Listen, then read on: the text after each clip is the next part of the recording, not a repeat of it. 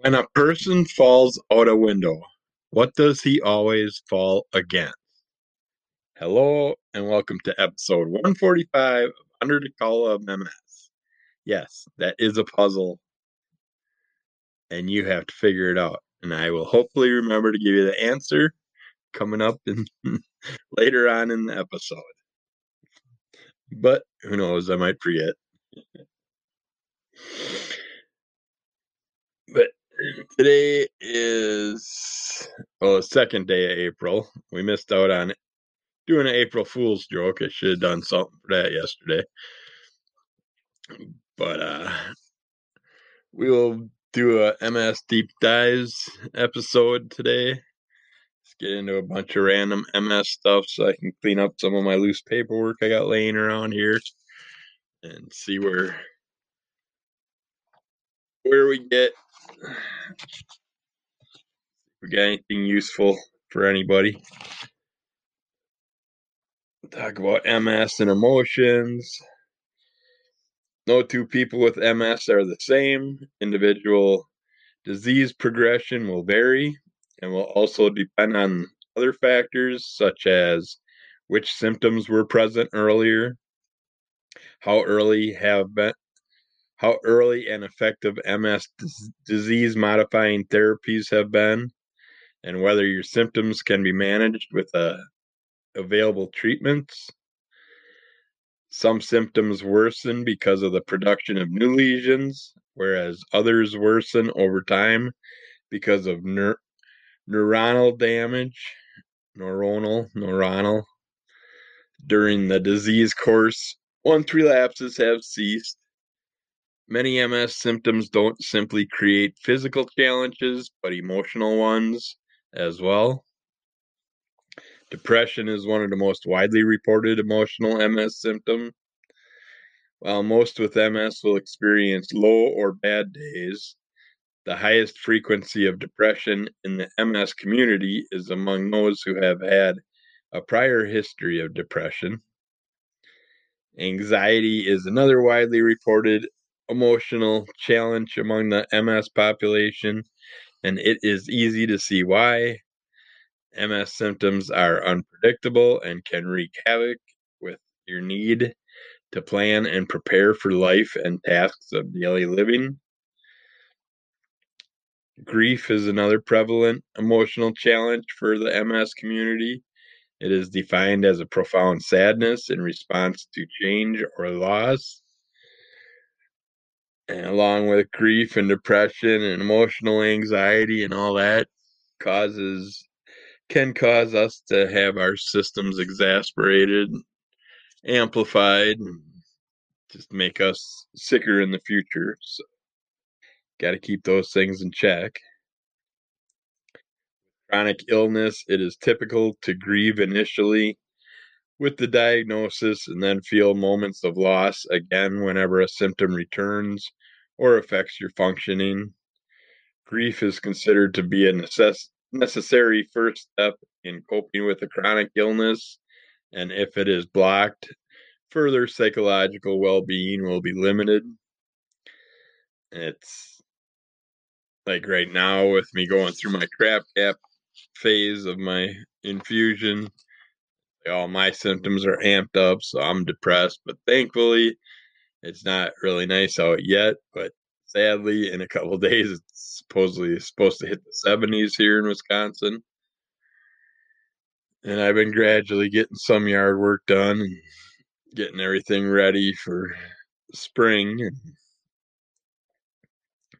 I think I will have to pick up the lawnmower this week and get that ready to go because if we're going to hit 70s, we're going to have to mow the lawn in about a week or two. So even though it's still going to hit freezing tonight, it's like you have those nighttime frost and daytime heat. Plants and grass are all confused. Capacity to mourn the losses caused by MS and experience post-traumatic growth are key factors to coping well over time. All those psychiatric conditions are high among individuals living with MS. Many do not exhibit clinically significant levels of anxiety, depression, or other serious mental disorders. So I still myself would like to sit down with a psychiatrist one of these days and dump a bunch of stuff on him, but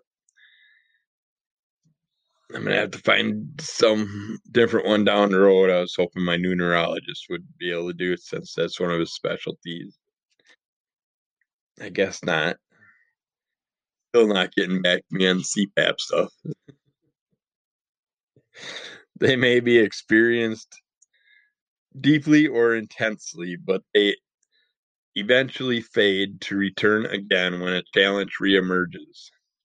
The ability to react, respond, and shift between feelings of pain or loss, and to continue to engage and make meaning, promotes resiliency. Post-traumatic growth involves resiliency, but also includes a willingness to find ways to appreciate life, developing increased personal strength or growth in one's relationships, rediscovering or redefining purpose and meaning in life. And a lot of times we just fake our feelings to get through life, not have people question things and comment on certain stuff that's just going to cause us grief. Grief, loss, pain, depression, anxiety, and other challenges of MS, whatever distress the disease brings, need to be met and responded to. Work it out with your doctor, talk to him about what's going on, him or her, and see what kind of programs and regimens and medications they can get you on to help you with that, whatever you're dealing with. Positivity is a quality that you can develop. Try incorporating these strategies. Reframing, which is identify the negative thoughts you have about your situation and try to look at them in a different light. Finding meaning. Take the question, why me, and answer it in a way that gives some meaning to your having MS. Whatever the answer to that question is, make sure it rings true to you. Don't try and speak for others or think of other things. Just focus on what you're dealing with. Be real. Having a positive outlook doesn't mean ignoring your negative feelings. Express them. Just don't get stuck in them. If you find yourself rehashing the negative again and again, be determined to put your focus elsewhere for a while. Come back to the problem when you are calm enough to look for realistic solutions. See if you can help yourself figure it out then. A thing that a lot of us don't hear about that was more representative back in the days, probably pre-2018 or so, you'd hear more about clinically isolated syndromes. But now you just hear of the relapsing remitting MS, the secondary progressive MS, and the primary progressive MS. You really don't hear much of the clinically isolated syndrome or just the relapsing MS or progressive MS. They stick more with the RRMS, PPMS, and SPMS. The starting point for relapsing remitting MS is clinically isolated syndrome. CIS is the very first clinical attack or relapse of relapsing remitting MS. But not every person who experiences a CIS will go on to develop MS.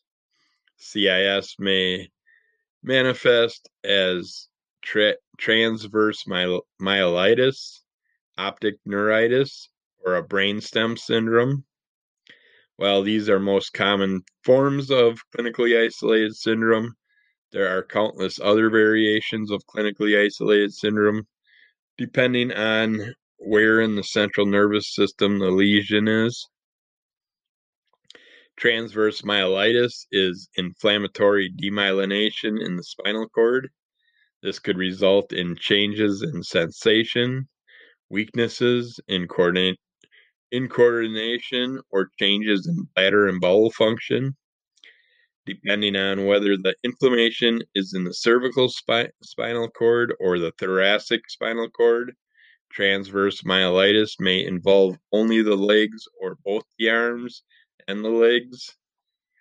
Optic neuritis is inflammatory demyelination in the optic nerve.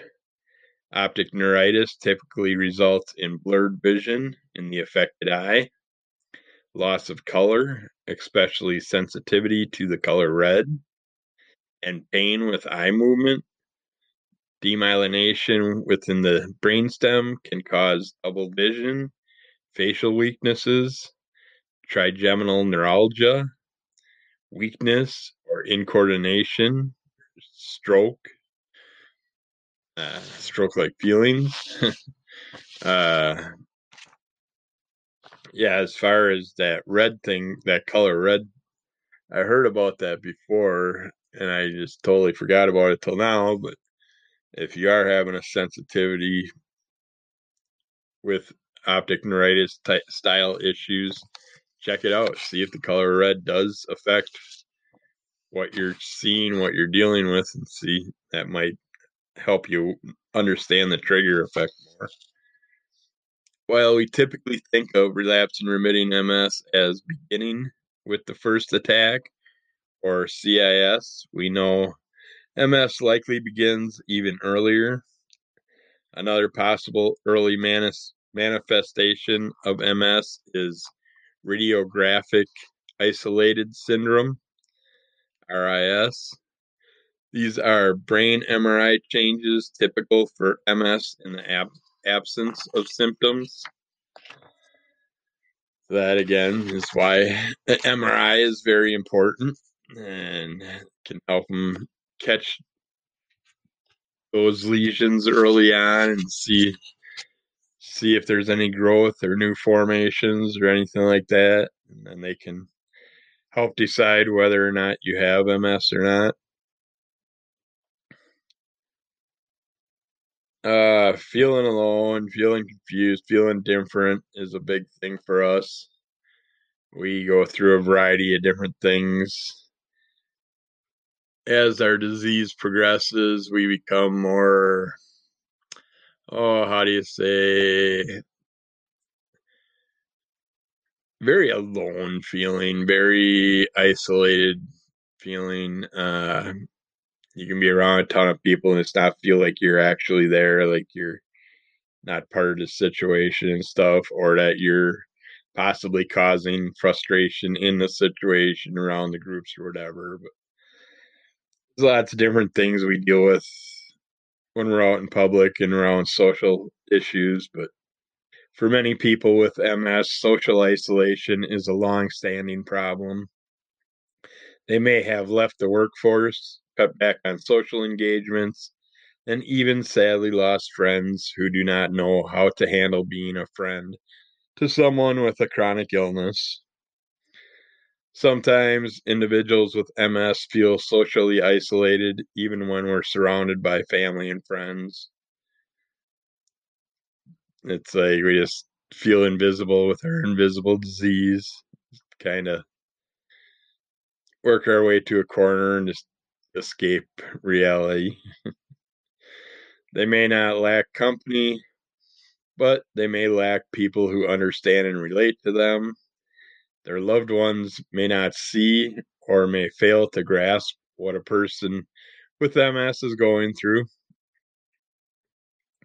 When we have a history of people misunderstanding or overlooking our needs, the human tendency is to wall yourself off and stop asking for help. This leads to feelings of isolation.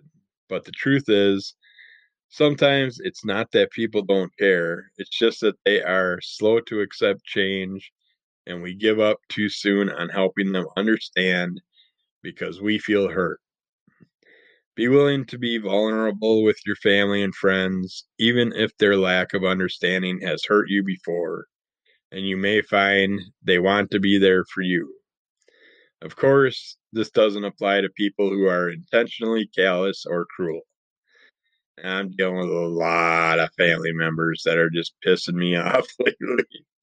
It's like, granted, I get it. They don't understand it. But I mean, you got the opportunity to understand it. I put a podcast out there explaining as much as I can. I mean, if you actually give a shit, put a little effort into listening to something. But I seriously don't think a single one of my siblings listen to even one episode of my podcast to try and understand what I'm going through, but yet they make the stupidest comments when they're around me. And I'm so sick of hearing about how hard their day was or stuff like that. It's like, I'll take your job. Take my condition. I'll gladly go talk to people and work out during the day and actually get out and about and socialize with people and do things. It's like, boohoo, you picked your job, deal with it, accept it, figure it out, but be appreciative that you can do something that many other people can't once they get a disability that takes everything like that away from their life. It's like you hate working most of your life. Find a job you enjoy. If you don't, you do what you do, but trust me, once you don't have that in your life, it's way worse than actually having to do it. And you actually get a paycheck for it. It's like I'm a 24/7 caretaker and I get nothing. Can't go and do my regular things anymore. I'd love to get back into cooking. I'd love to get back in mechanical work and stuff. My arms just aren't there anymore. I can't do those things, hands-on stuff like I used to be able to, and no employer wants me around if I can't give 110% towards my job, and they're paying me to do a half-ass job. So you gotta watch it with your employers too, because if you got a dickhead for an employer and they find out you have MS, there's a good possibility they'll just find a way to fire you or get rid of you, cut back things, and use excuses just so they can get rid of you. Hopefully, you have a good employer that understands what's going on and works with you if you are still in the workforce. You ever had a situation where you were unable to do something because of bone crushing tiredness that comes from MS? Fatigue, only to have a loved one complain, I'm tired too. That one that one just irritates me. Tiredness and pain, you get no concept. It's totally different than what you understand if you don't have the disease. But get in the habit of saying, I'm experiencing severe MS fatigue right now. If pain is hindering you, be specific. I'm having intense muscle spasms and my pain is at a 7 out of 10 right now, or whatever it is. Just explain kind of what you're going through. And for what it's worth, 90% of the time, it's not going to do a damn bit of good, anyways. I explain stuff. It's just people just roll their eyes or they don't listen to a damn word you're saying. And it's just so freaking irritating. It's like, why are you even asking me questions if you're not going to listen? Maybe you can't go hiking with your friends, but could you explore nature together in a park with a short, accessible trail and have an outdoor picnic? Perhaps you can't mingle at a party and end up sitting in the corner feeling alone. Well, maybe you have to sit, but does it have to be away from the action? Park your chair near the bar or the food concessions area instead, so that people come to you and they'll talk to you while they're waiting in line or whatever, and waiting around for stuff, or they'll get their drink and then they'll stand there and shoot the shit with you. Better place to position yourself instead of being off in a corner. where they're not going to come near you. Saying the heat causes my MS symptoms to flare up. Is there any chance you'd be willing to push this back to afternoon instead of morning time, daytime, when it starts to cool down a bit?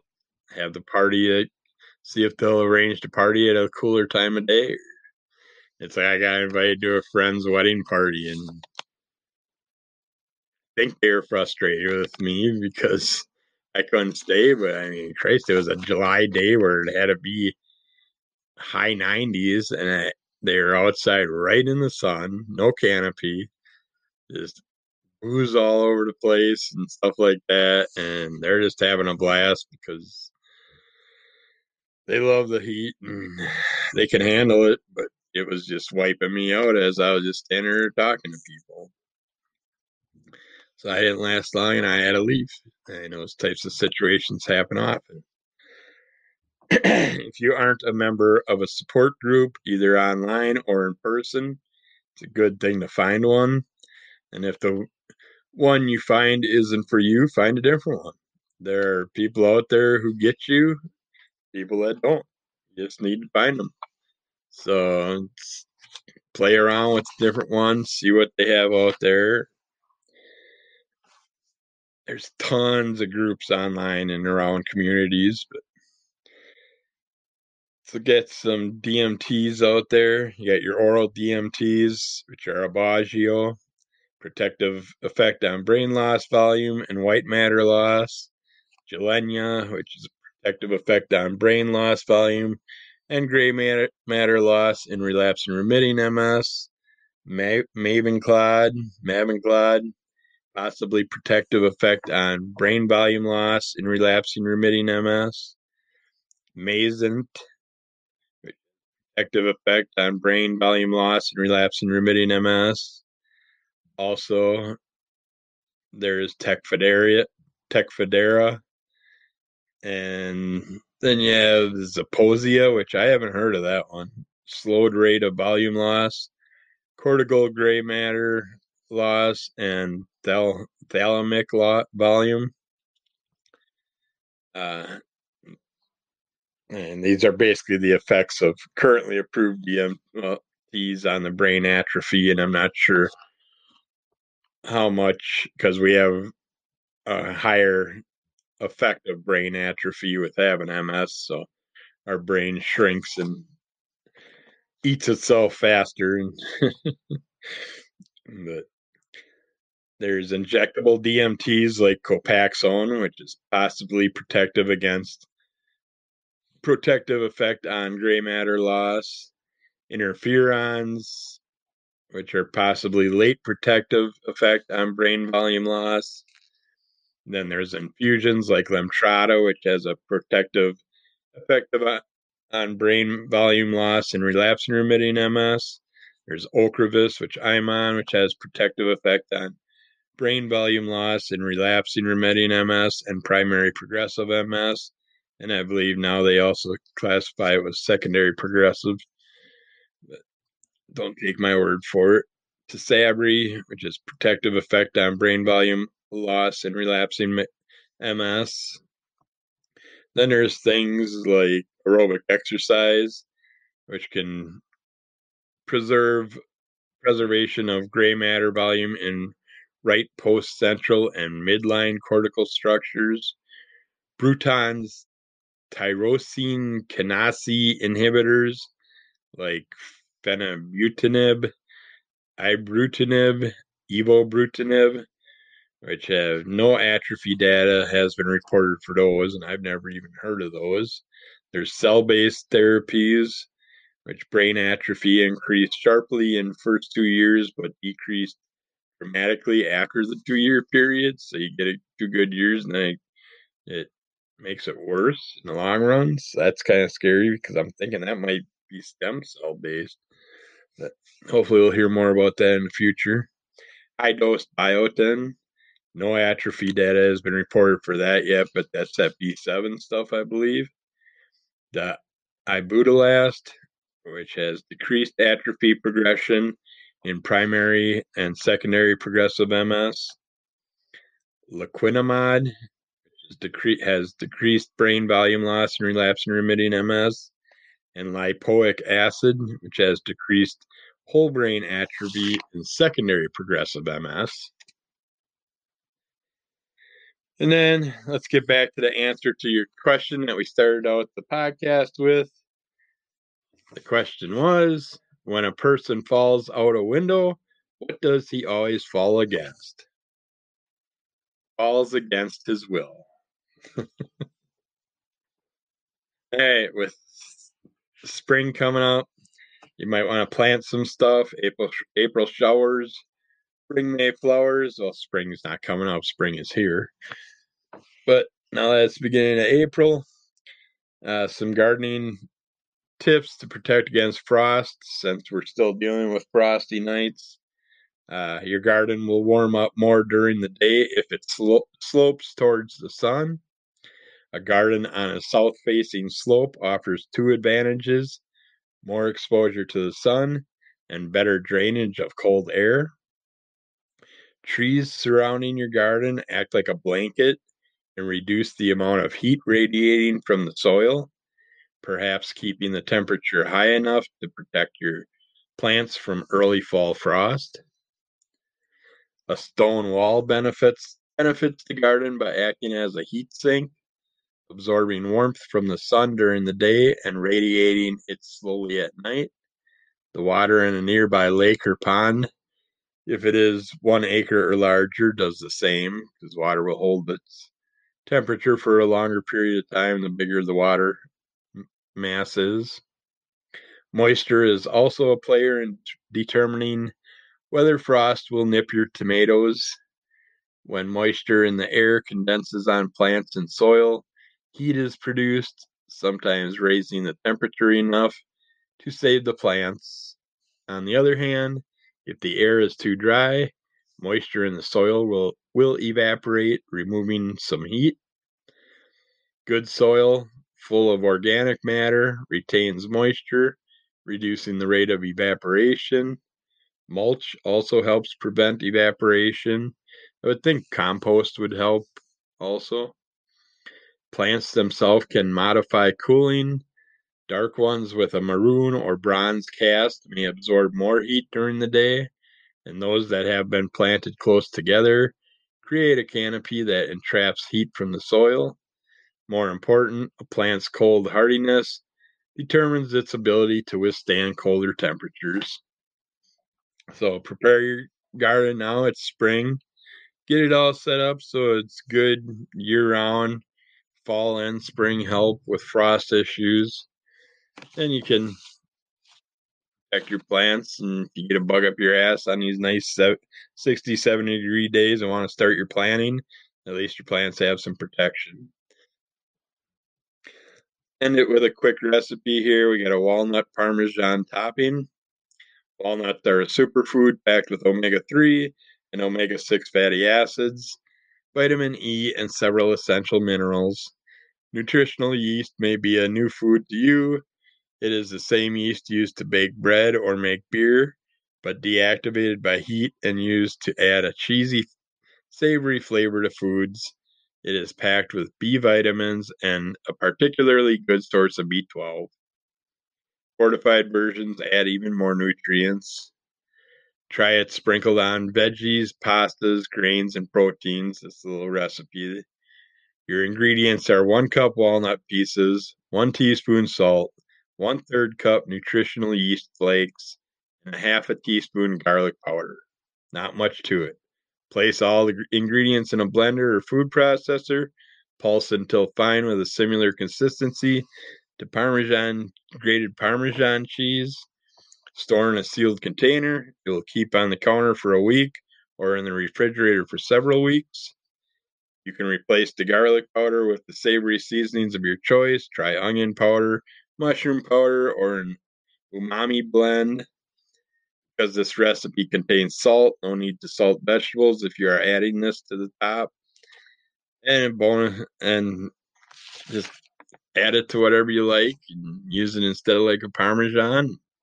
Sounds good. So but that's it for today. Be good to yourself. Be good to everybody else. Kick the shit out of the monster, and we will get back to you soon.